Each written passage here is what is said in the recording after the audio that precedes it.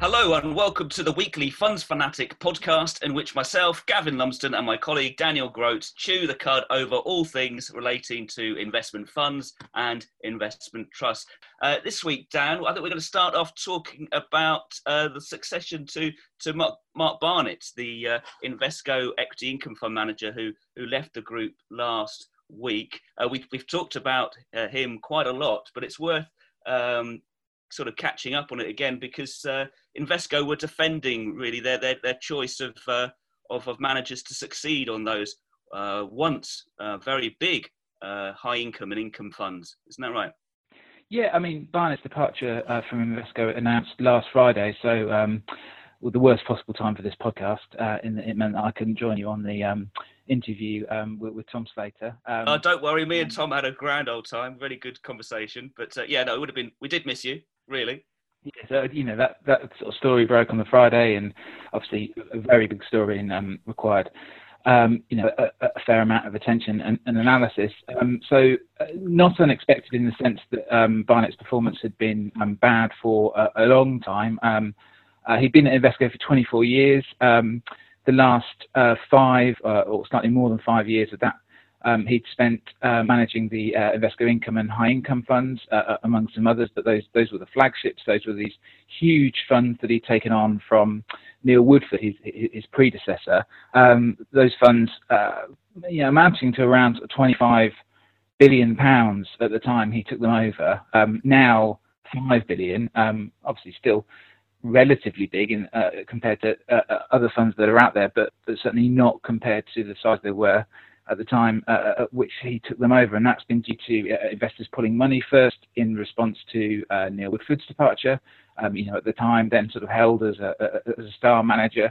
And then later on as Mark Barnett's performance deteriorated. So the funds are down around 40% in the last 3 years and right towards the bottom of the Investment Association's UK All Companies sector. So Invesco's passed them on to Kieran Mallon and James Goldston, who, you'll know more about their performance track record really than I do, in the sense that they sort of made their name, in recent years, certainly in the investment trust space, but performance not particularly good over the last 3 years, and that's partly down to the fact that, like most of Invesco's UK equity managers, they have a very kind of value-driven approach, and that's been one that's been out of favour. Invesco is saying that with Barnett's funds, his value focus, which the new managers share, has been an issue, but there are issues with those funds that stretch beyond just his focus on value, and there were some errors with stocks that hurt the fund badly. Yeah, you're right. Kieran Mallon has been running in Invesco in Income Growth Investment Trust for a very long time, actually, since 2005. James Goldston picked up another UK investment trust called Keystone. He picked that up from Mark Barnett a few years ago, 3 years ago, in fact. And their performance hasn't been great, but the value style that they're pursuing has struggled. And, in the case, if we're looking at the net asset value, the kind of actual value of the investments rather than the share price, which is affected by sort of sentiment and has done badly. But if you look at the kind of investment performance that they're in charge of, over 5 years, Invesco Income Growth is down 5%. It's down 3%, which it's obviously great, but it's better than the FTSE All Share. And with James Goldstone on Keystone, over 3 years, the net asset value is down 21%, and that is worse than the FTSE All Share. So, it maybe doesn't inspire a lot of confidence, but I don't know. What do you think? I didn't really expect anything different. I mean, it's quite typical in these situations for fund management groups, faced with a huge issue. You get rid of the individual. The individual fund manager whose name is attached to it has to take responsibility, and if things given a long time to be around, then off they go. But the approach and the group might tighten the process, which I think is what they were talking about, and they'll find some new individuals, but they're not going to change their fundamental approach, because that probably be even more damaging to investor confidence. It would certainly generate a lot of uncertainty. Yeah.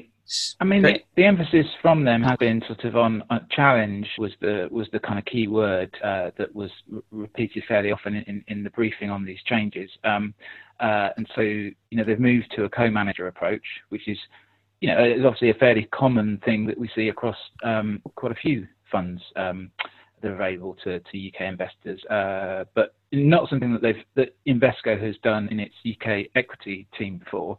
I think the idea is that, because there will be this challenge between the two managers, that it will mitigate some of the risk of, maybe some of the outsized large positions that the Invesco income and high income funds had and that hurt the fund. I mean, I'm thinking of stocks like Provident Financial, where a very big holding in the fund that then falls 70% in a single day. That they were talking a lot about having appropriately sized positions, keeping an eye on risk, emphasising the liquidity of the fund. That's been a concern with those two funds, given what's happened with the Woodford Equity Income Fund, which suspended and is now being liquidated, given its sort of large positions in unquoted and hard to trade smaller companies. The Invesco Income and High Income funds shared some of those same stocks, and some were simply a legacy of Woodford's management of the funds before, albeit in smaller number and smaller proportion than the Woodford funds. So, I think that is certainly going to be sort of one of the areas that they will be focusing on as they take on these, what are still, and certainly compared to the funds that they have been running, they are very big funds. £5 billion is a lot of money to be running. Yeah, do you reckon it feels like they reckon that things can't get much worse? There's been this huge fall in the assets under management in those funds, and maybe a bit more money will come out after Barnett's departure. But they're probably thinking this is the kind of towards the bottom of for this business, and that the two should be able to kind of hold the line for a bit and maybe build from there. It's interesting, isn't it, that they're doing this co-manager thing? But I get the idea that they can each make sure that the other's not going a bit crazy or going too far on different positions. But it is interesting that they're both jointly running both funds, because there is an attempt to make those both high income and the income fund, Invesco Income and Invesco High Income, to differentiate them more. Because in the past, under Barnett and under Neil Woodford, they were virtually identical, weren't they?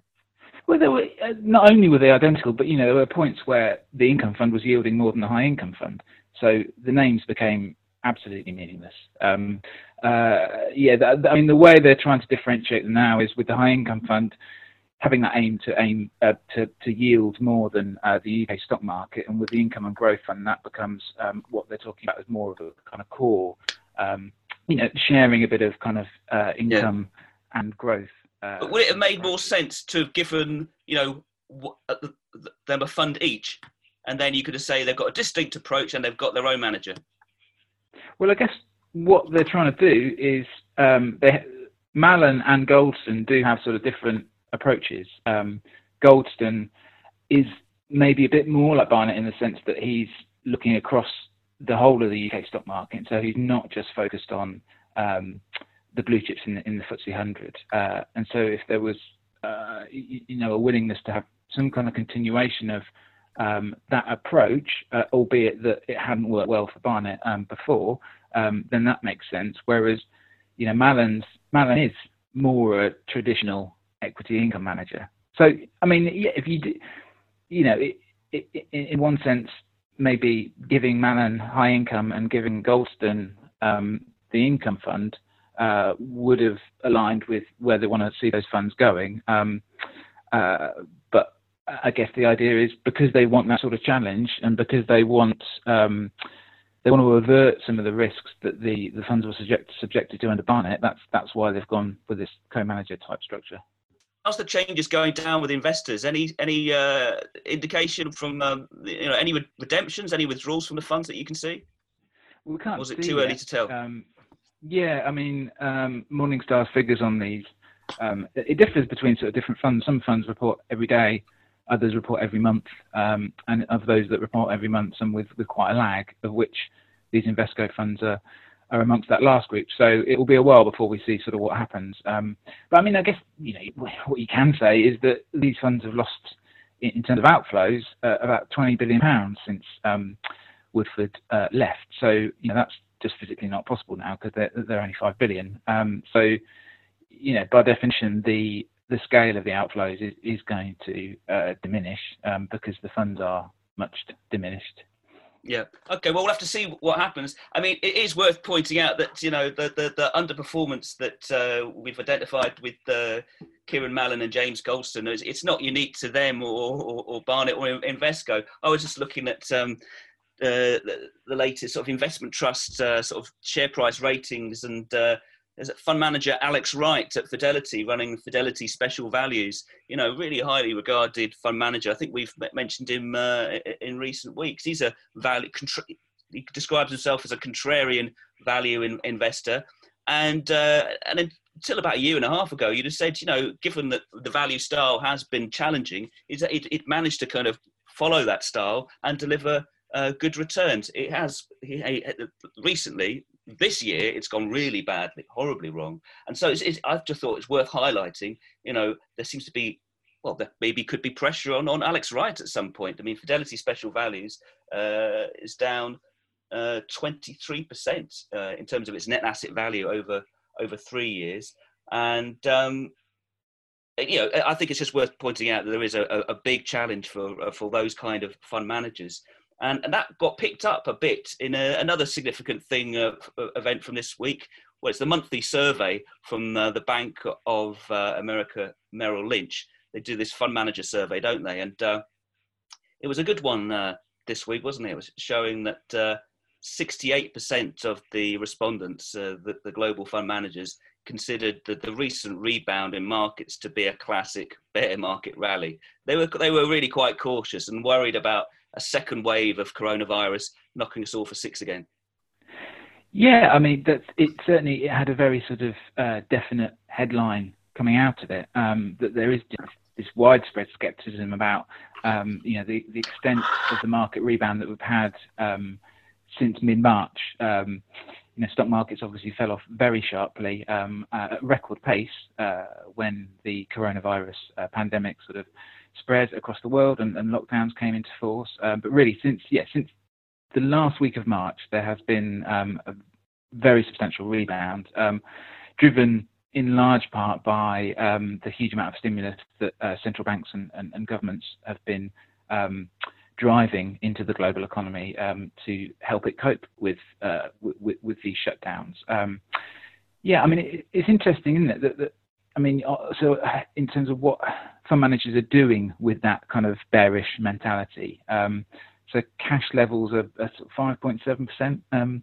Bank of America has highlighted, so that's down from where it was in their previous survey in April, but still well above the 10-year average. So there is that element of sort of bearishness coming in there. But I don't know. Just in a couple of sort of pieces that we've published over the last week, you get, there's one thing to just be bearish about the market, full stop. But then I think with some fund managers as well, you've got a bearishness around growth stocks in particular, because these have been the stocks that have really led, certainly in the US, they've led the rebound. So Amazon, Facebook, Netflix, Alphabet, the owner of Google. And you've had, a couple of managers sort of talking on our website about worries on that and moving more into sort of value type areas. And I guess, the sort of the value and growth debate is, a lot of the time it's dominated by managers who are just firmly camped on one side.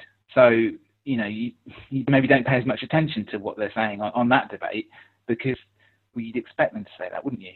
So, you'd expect Scottish Mortgage to be extolling the virtues of growth stocks, just as you'd expect, a value manager like RWC to be talking about why value is due a resurgence. But a couple, so Jeremy Podger at Fidelity, who has a more so he runs the kind of global version of Alex Wright's UK funds. He runs Fidelity Global Special Situations. Has a more balanced approach where he's got groups stocks into three sort of different categories, and so he will hold value and he will hold sort of growth. So he's just bought Amazon, he bought Tesla at the back end of last year, and he's talking about having bought Amazon in March when it was around $1,700, sort of its March lows, and now it's back at all-time highs. It's at about $2,500 per share. Now he's just a bit worried about just how quickly those growth stocks have rebounded and have led this rally. Is thinking, well, maybe it's time to go a bit more into value. I mean, I don't know if that's something that you see sort of within the investment trust world, where where there are sort of value managers who are really kind of getting a bit more bullish about the sort of strategies that they have. I don't know if they're getting bullish. They're just kind of probably getting tired of their own voices saying the same sort of thing. Is like, mean reversion, it will come back. Growth can't go on forever. But so I don't think there are so many people saying that, value is a dead cert. It's more in hope than expectation. But there are plenty of bearish fund managers that believe that the amount of monetary stimulus, extreme, that the Bank of England and other central banks are chucking the kitchen sink at trying to reflate the economies because of the pandemic. The Bank of England this week, talking about negative interest rates. On having restarted money printing or quantitative easing, to use its more proper name, and so that I think there's a lot more people recognizing the inflation risk that this could bring about, which then indirectly people say could lead to a recovery in the value style. So it's all a bit odd because of the plunging oil price and because of the recession we've dropped into, hopefully briefly, but the steep recession we're in, inflation numbers actually are falling, and inflation numbers fell for April, we found out this week. But nevertheless, looking forwards, with all this money printing going on, although the quantitative easing didn't have that inflationary effect after the last financial crisis in 2008 and 2009, there are a growing number of people who are thinking, no, this time, the only way out. I mean, the big argument of the bears has been that, the central banks and the authorities, the world debts have just gone up and up and up and up and up. And the only way for the authorities to pay off these debts is to let inflation come out of the bag a little bit. And that nobody's going to come out and say, no central bank is going to say, oh, we're not going to follow a 2% inflation target anymore. But but in practice, they become a lot less hawkish, and in fact, they get soft on inflation.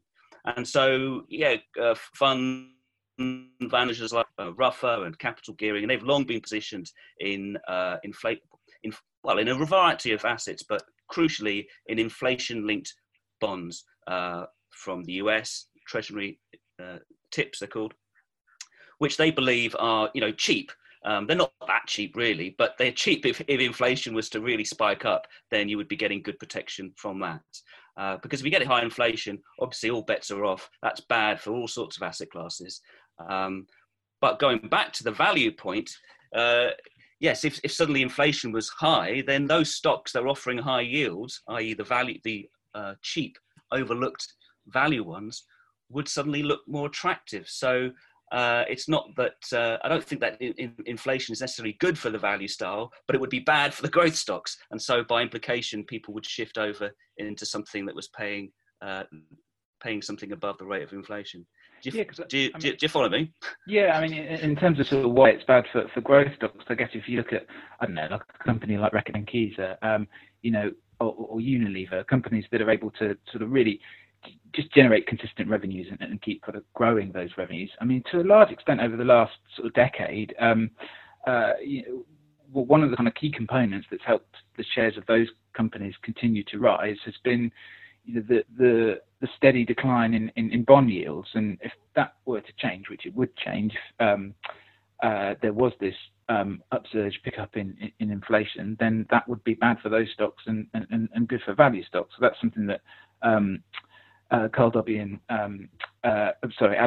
and Carl Stick, managers of the Rathbone Income Fund, are talking about, where they're another fund where they're not sort of in one camp or the other. They've got about a third of their funding, stocks like Reckitt and Keyser, about a quarter in what they call kind of cash cows, tobacco companies. Those maybe unlikely Unilever, they're not consistently growing, but they are delivering consistent returns on their capital, and they're maybe a bit worried about those and sort of dialing down that exposure because they don't want to be exposed if there is then what they call a sort of vicious rotation from the growth stocks that have dominated the stock market over the last 10 years into value because of a pickup in inflation. I mean, I guess in terms of inflation and the amount of stimulus that's being pumped into the economy, I guess the counterpoint to that is that people were saying the same thing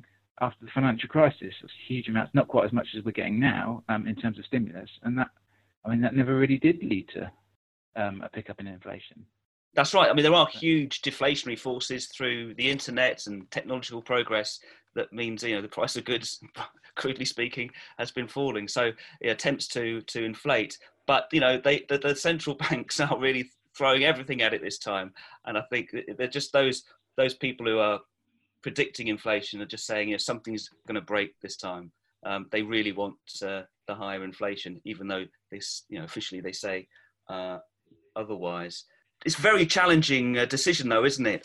These managers who are kind of a bit agnostic on style, they sound interesting, but for those people, there's a real decision and a real risk to be made around growth versus value, because we held our first private investor event, online event on courtesy of Zoom, didn't we, this week? An income investing webinar. It was really well attended, and it was a great thing to do.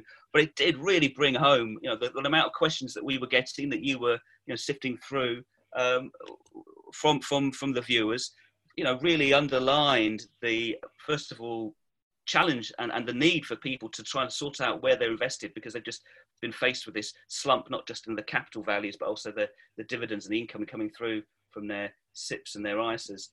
But, our panelists, who included Toby Ross, a fund manager at Scottish American, which is a global equity income trust. Toby Ross works for Baillie Gifford, as you know, and so that's a kind of growth house. So he was arguing that you've got to be really careful about buying higher yielding value stocks, because their dividends may well be unsustainable.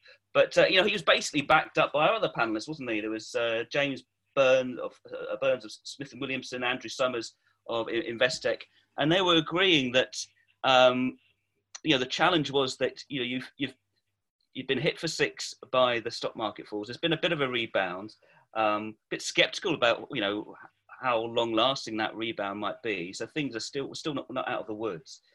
But you're looking to supplement or find other good areas of income, and it could mean that basically means reducing your exposure to equities or shares at a point at which they've fallen. And classically, you would say, well, that's the time to buy them. So meanwhile, if you move a bit of money into, say, something like infrastructure, which people mention, that's they're quite highly priced. They're certainly not cheap. So it is it's a real conundrum, isn't it? Well, and it's a good reminder of the situation that actual investors in the real world find themselves in, isn't it? Because I guess the temptation when we're talking about prospects for different sorts of assets is you kind of just looking at it in isolation, and you're just looking at, what would you buy now? But obviously, unless you're just a first-time investor or you just happen to all be sat in cash, it's not that one decision, is it? It's what you sell as well, and that becomes, that does become a very big call at times like this, because depending on what you're in, some of them, some areas of the stock market, in particular, are really, have been very, very hard hit by the coronavirus falls. So, do you want to kind of crystallise at that point? And that's, I guess. Yeah, exactly. It's difficult to know what to say. All I would say to any of our sort of listeners, if they want a bit more information about this, it's well worth downloading and go and have a listen to the recording of the webinar, which is available on both our websites, Investment Trust Insider and Funds Insider. But let's move on to our sort of last topic for this week. I mean, we're in the midst of this recession and this pandemic. The fund managers and that survey we were talking about highlighted the most likely way out in the short term. The only way we're going to get a V-shaped bounce, out of it, recovery, is if there's a cure is found. And there was quite a lot going on in that space this week. I think you were following it more closely than me. What happened? Yeah, well, I mean, we had this huge move in the stock market on Monday, and initially that was sort of being driven by easing of lockdowns around the world, and so a gradual reinstatement of economic activity. And then we had this report from Moderna, certainly a stock that I hadn't come across before, but a biotechnology company in the US, saying that it had, it was reporting positive progress in admittedly sort of very early trials of a vaccine to treat COVID-19, and that really sort of supercharged the rally. So we had the FTSE 100 up 4.3% by the close of Monday. I mean, what's interesting with that stock, which is, as you'd expect, has been doing very well sort of since the turn of the year, is just some of the fund managers who were involved. So Tom Slater, who we had on last week, or who you had on, he's an investor. A few Baillie Gifford funds, including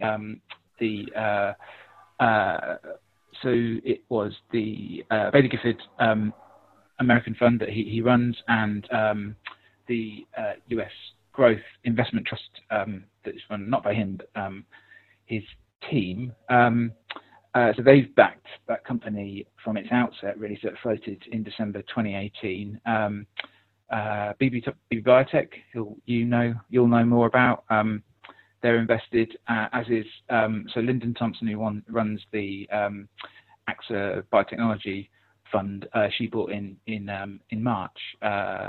So yeah, it's got a decent sort of smattering of UK sort of fund manager backing.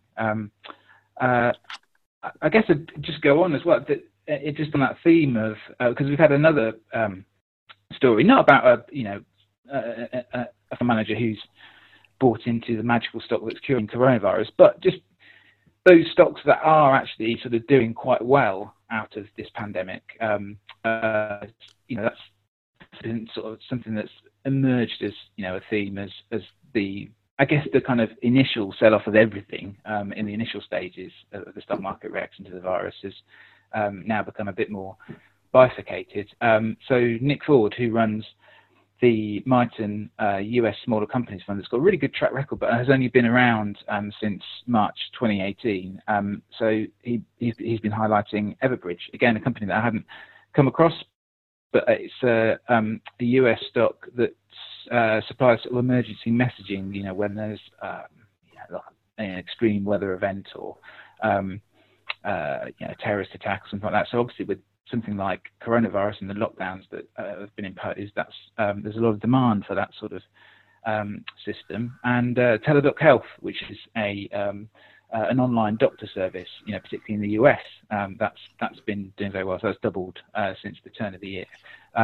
So amongst all the the sort of headline sort of bearishness from fund managers, there are some funds that are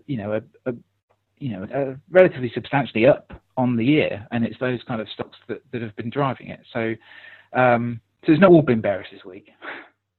No, well, that sounds really interesting, and perhaps you'll look into it a bit more and tell us a bit more about it next time, because as you say, things just got totally sold off comprehensively across the board in March, and then it's become a little bit more nuanced.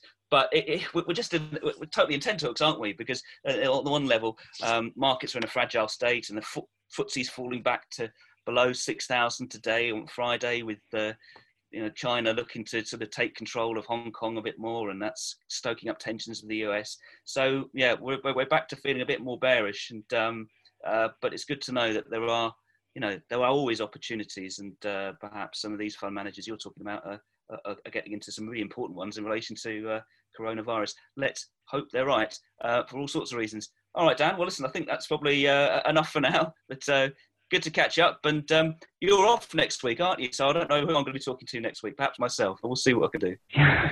Yeah. Well, enjoy the conversation. Have a good time, mate.